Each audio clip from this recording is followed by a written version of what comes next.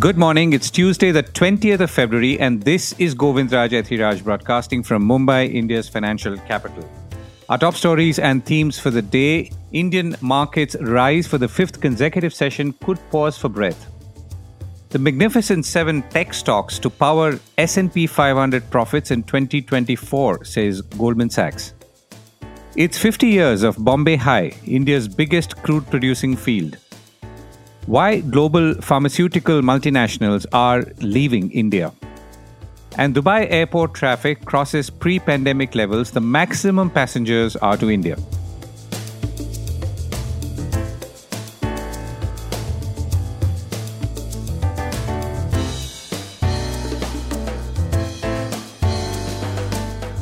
This is a core report with Govindraj Ethiraj.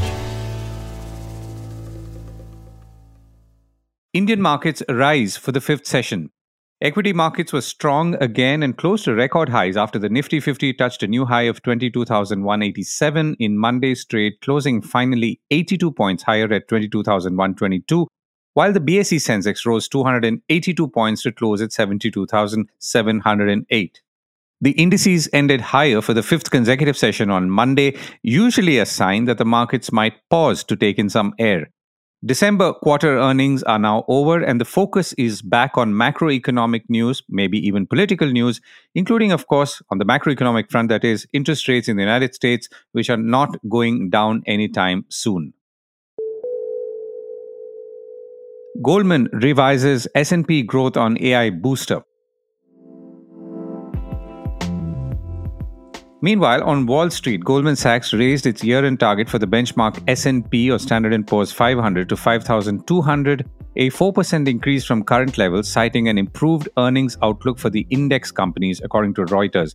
Now, why that earnings outlook has been increased is what is important, and I'll come to that.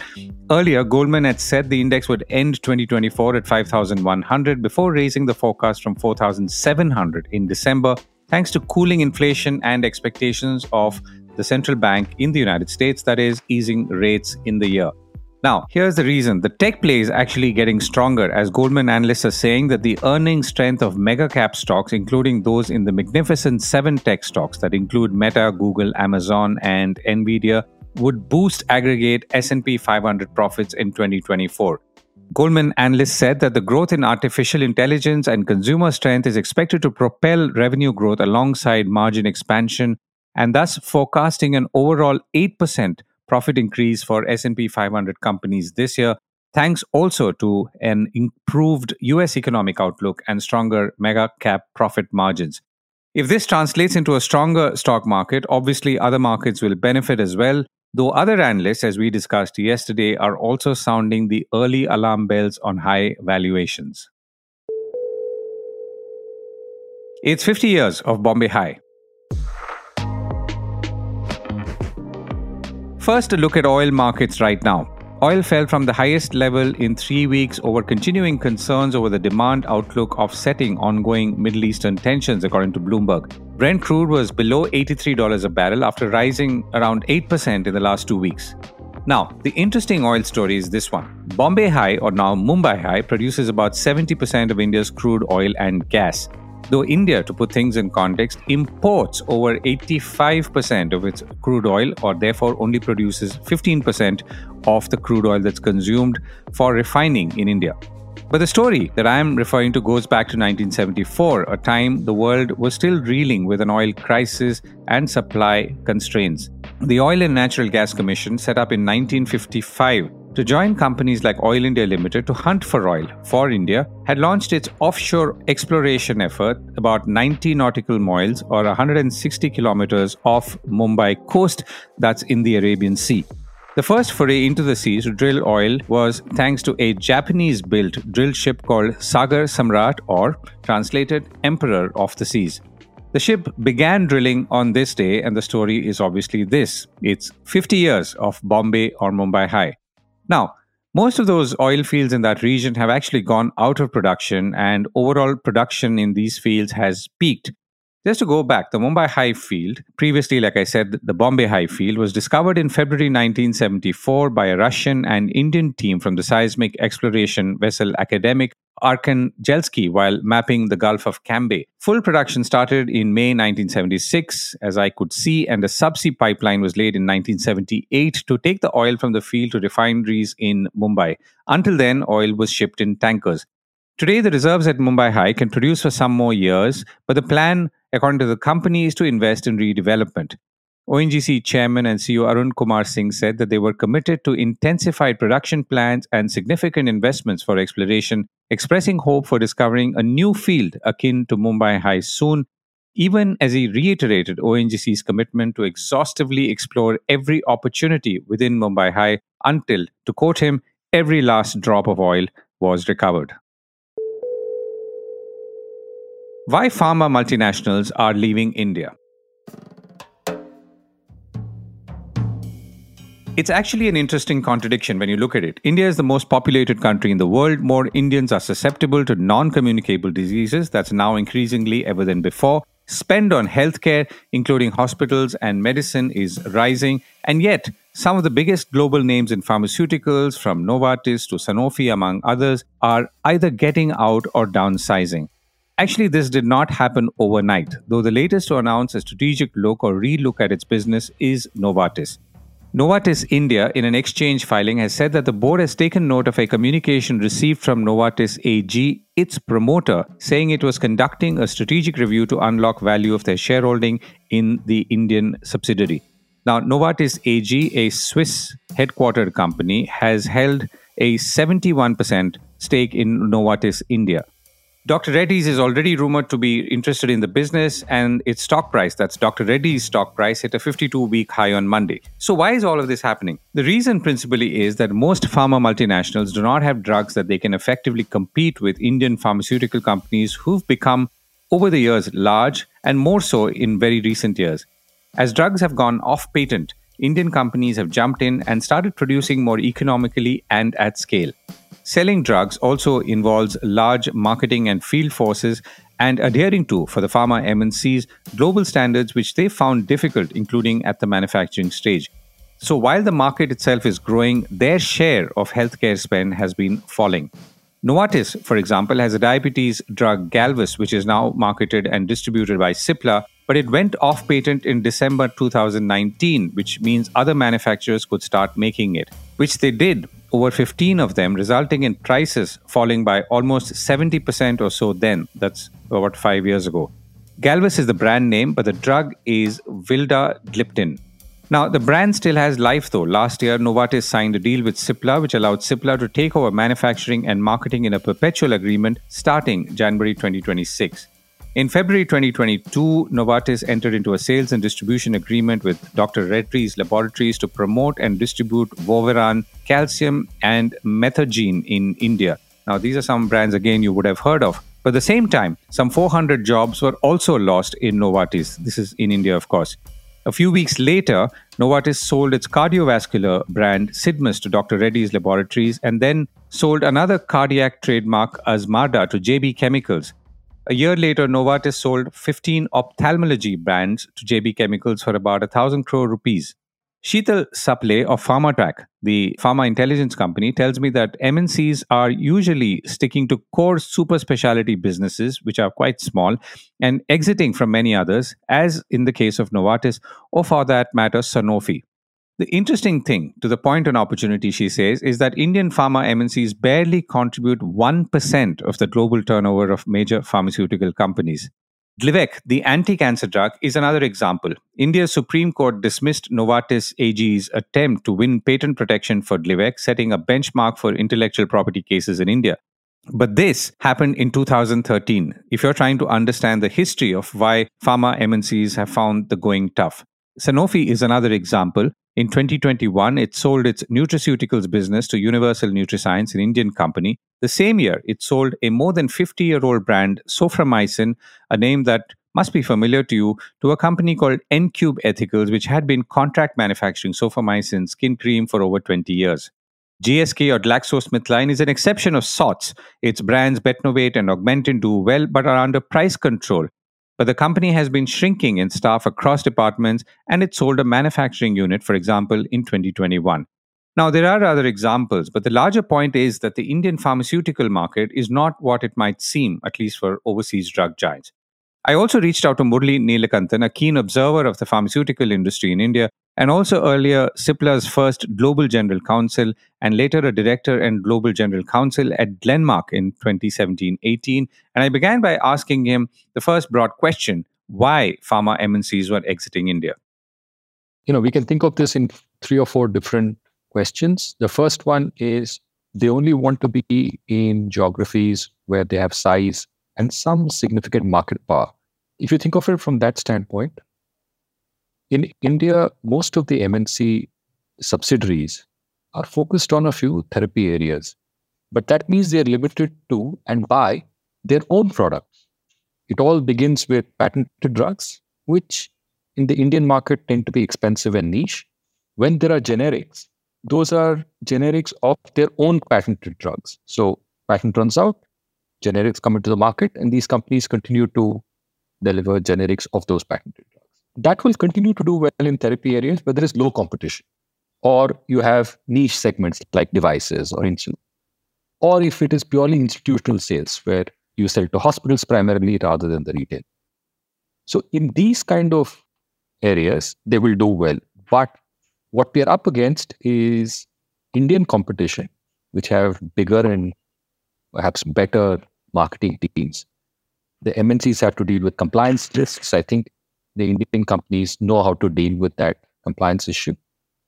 Indian pharma has a better portfolio to compete with the MNCs.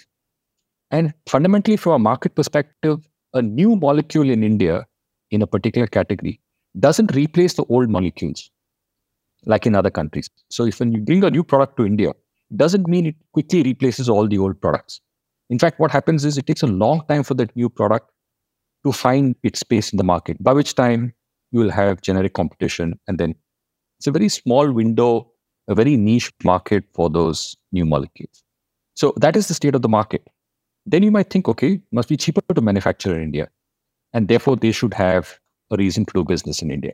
Actually, again, if you look at these players, they've largely been importing the new drugs. They haven't been manufacturing many of the new drugs here. In fact, my own sense is that we have fewer manufacturing facilities created by these MNCs in recent years. And in fact, we've seen more disposals than establishment of new facilities by these MNCs. So clearly, they're not thinking of India as a manufacturing hub for pharma. So what are they doing? They're probably going for contract manufacturing where they have to manufacture in India for the Indian market, which is Indian quality at Indian costs. And that means they have a leaner corporate structure, easier compliance. So even when they are manufacturing domestically for the domestic market, more likely to be contract manufacturing. I had a quick look at the profit numbers and the revenue numbers for some of the leading MNCs. And I realized that these are Q3 numbers, so the latest numbers. They're a small decimal point on the total revenues and profits of their parents. So again, they're not significant from a profit perspective, from a revenue perspective, from a market perspective. It creates a lot of corporate overheads, corporate structure, hierarchy, all for a very, very small profit. So what are they doing? Yes, this is all what's happening. I think we're seeing a lot more of licensing. And that does two things. One, it's very easy from a compliance perspective, you're just collecting money. It's very easy. You don't have to create a corporate structure. You don't have to hire people. You don't have to deal with tax. You don't have to deal with the pharma regulator. You don't have to deal with any of this. So you're making about the same amount of money without being in the market. And also it's a defense against patent challenges, which I think the MNC pharma companies are worried of. So if you think of it in these 5 categories of size of market, sales and marketing, manufacturing, strategy, which is profits, and then just how significant they are or not, and licensing, you got the story, I think. And Murli, is there a drug or a single drug which perhaps illustrates this whole transition that's happened from any company that comes to mind? The first time I thought of this, 10 years ago, when I spoke about it, that the change of structure when it comes to global pharma. And the drug at that time was the breakthrough drug for hepatitis C by a company called Gilead. and the drug itself was called sofosbuvir. And it was the only cure for hepatitis C. It was sold at $1,000 a pill in the United States. So the course would be $84,000 or thereabouts. And clearly, that's no point bringing that to India. When they filed for a patent, there was a patent opposition. So there was a risk that they might really not be able to patent the drug in India. Instead, they decided to license it. And we got inexpensive drugs without Gilead having to roll it out in India from 6 Indian pharmaceutical companies, of whom would have opposed the patent. So, we're going back 10 years, and this is the story. And you looked at many other drugs, the blockbuster drugs that you have overseas. They've been licensed to companies like Lupin, to Reddy's, to many others. So I think we're seeing how the global pharma is formulating a strategy for India based on hard numbers. Right. And, there are reports now, which are obviously unconfirmed, that Dr. Reddy's might be bidding for this Novartis unit or the Novartis business that's in India. And that perhaps illustrates exactly what you're saying, that Dr. Reddy's, who already works with them, is in a good position to take it forward. So you did say that niche is an area that still works. And when you say niche, what niche would that be? Is that niche in terms of price or very specific products? Products, perhaps. So a good example is Johnson & Johnson with their devices. Another good example is Novo with insulin products. So, you don't really have a lot of competition in that market, in those two markets. So where you have the J&J products, not really, 10 Indian players with significant market shares and, everybody is in a fragmented market. That's not the case. So where they have leadership in the category, in that therapy area, and competition is so far away, it's almost invisible. I think there they will continue to be in India. In other places, I really don't think they will want to be in India.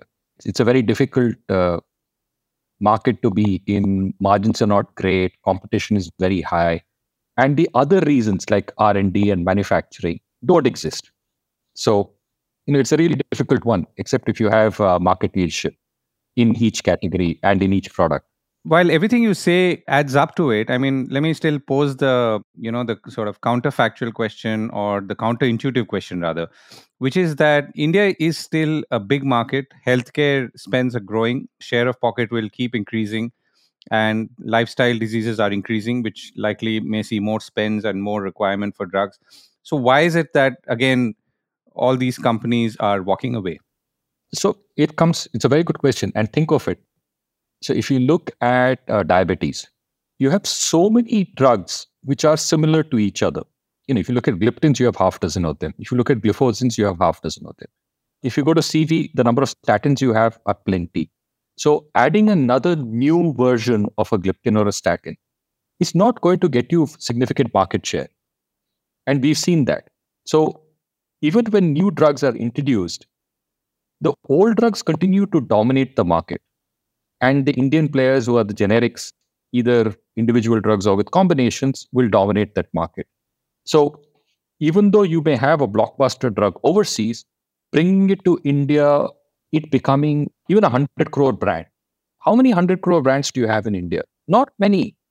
And who are these 100 crore brands? It's like Volini is a 100 crore brand. So, you're looking at that category, not at, what is the next big cardiovascular drug or hypertension, diabetes, any of those drugs. We're not seeing them as blockbuster drugs. So yes, the market is growing, but the market is growing in such a way that the patented MNC drug is a small fraction of it. Unless you come with a breakthrough drug. That's why I took the example of sofosbuvir. There was no competition to that at the time.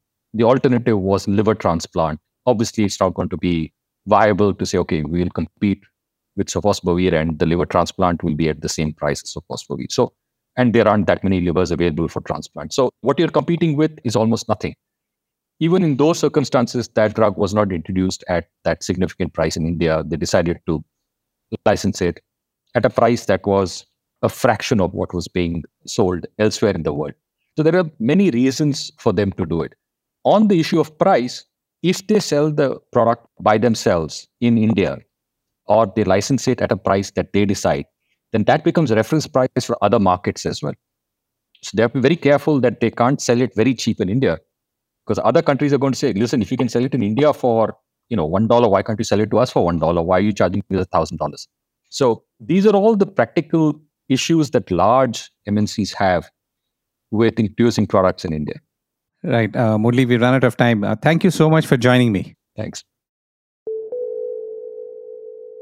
Dubai Airport pulls the maximum number of passengers from India. If you want to understand why the Indian government is not giving more seats to airlines like Emirates, it is this. Dubai is pulling more and more passengers from, and I guess to, India, even as it crossed its pre-pandemic peak of traffic. Dubai International Airport, Reuters has reported, the world's busiest international airport hub, has registered a 32% increase in passenger traffic last year to about 87 million, surpassing pre-pandemic levels. This compares to about 86 million passengers flying through the airport in 2019, before obviously COVID-19 brought things to a halt. Dubai is connected to 262 destinations across 104 countries through 102 international carriers, according to Dubai Airport. Dubai is obviously a large tourism and trade hub in the Middle East. Now, here's the interesting point. India was Dubai's top destination country in terms of traffic, with close to 12 million passengers last year, followed by Saudi Arabia with 6.7 million, Britain with 5.9 million, and Pakistan with 4.2 million. Dubai Airports has said it has now forecast Dubai would receive about 89 million passengers in 2024, putting it in close proximity to its record high of about 89 million set in 2018, according to Reuters. That's it from me for today. See you tomorrow.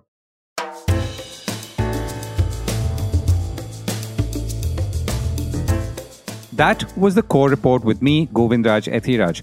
Do stay connected with more of our coverage at the Core. You can check out our website or sign up to our newsletter for our exclusive stories, one in-depth feature a day on www.thecore.in. Do also track us on LinkedIn, where we usually post synopses or extracts of our top stories and interviews. We would love your feedback on how we can make business more interesting and relevant, including, of course, India's vibrant manufacturing sector. So write to us at feedback@thecore.in, and thank you once again for listening.